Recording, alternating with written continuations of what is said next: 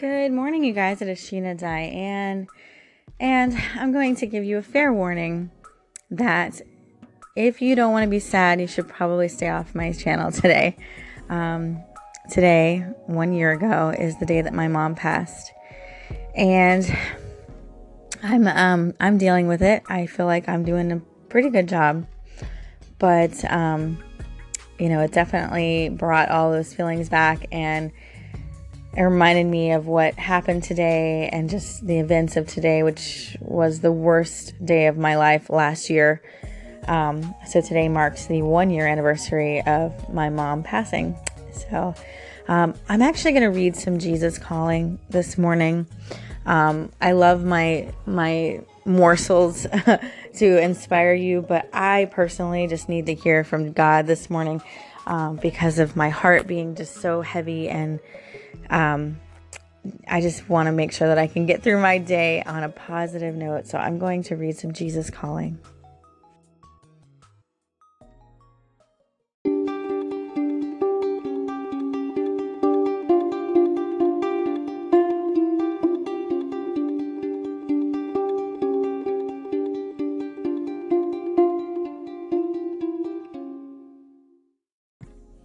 It is January 9th of 2018.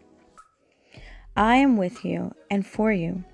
When you decide on a course of action that is in line with my will, nothing in heaven or on earth can stop you. You may encounter many obstacles as you move towards your goal, but don't be discouraged. Never give up. With my help, you can overcome any obstacle. Do not expect an easy path as you journey hand in hand with me. But do remember that I, your very present helper, and omnipotent. Much stress results from you wanting to make things happen before their times have come.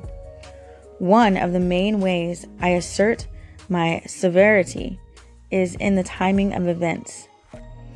If you want to stay close to me and do things my way, ask me to show you the path forward, movement by movement. Instead of dashing headlong towards your goal, let me set the pace, slow down, and enjoy the journey in my presence. Romans 8:31. That was your Jesus Calling this morning, and I just needed to hear from God because I'm having a really rough day as today marks the 1 year anniversary of my mom's passing. It was a horrific day. And again, fair warning, I will probably not be posting much on my station today, but if I do, I'm sure that it's probably going to be sad stuff because I am thinking of my mom today. So if you don't want to be sad, go ahead and skip through my channel today. I won't feel bad at all, but I do appreciate your guys' support. It's really been helping me through this process of grief and all of the steps that come with it.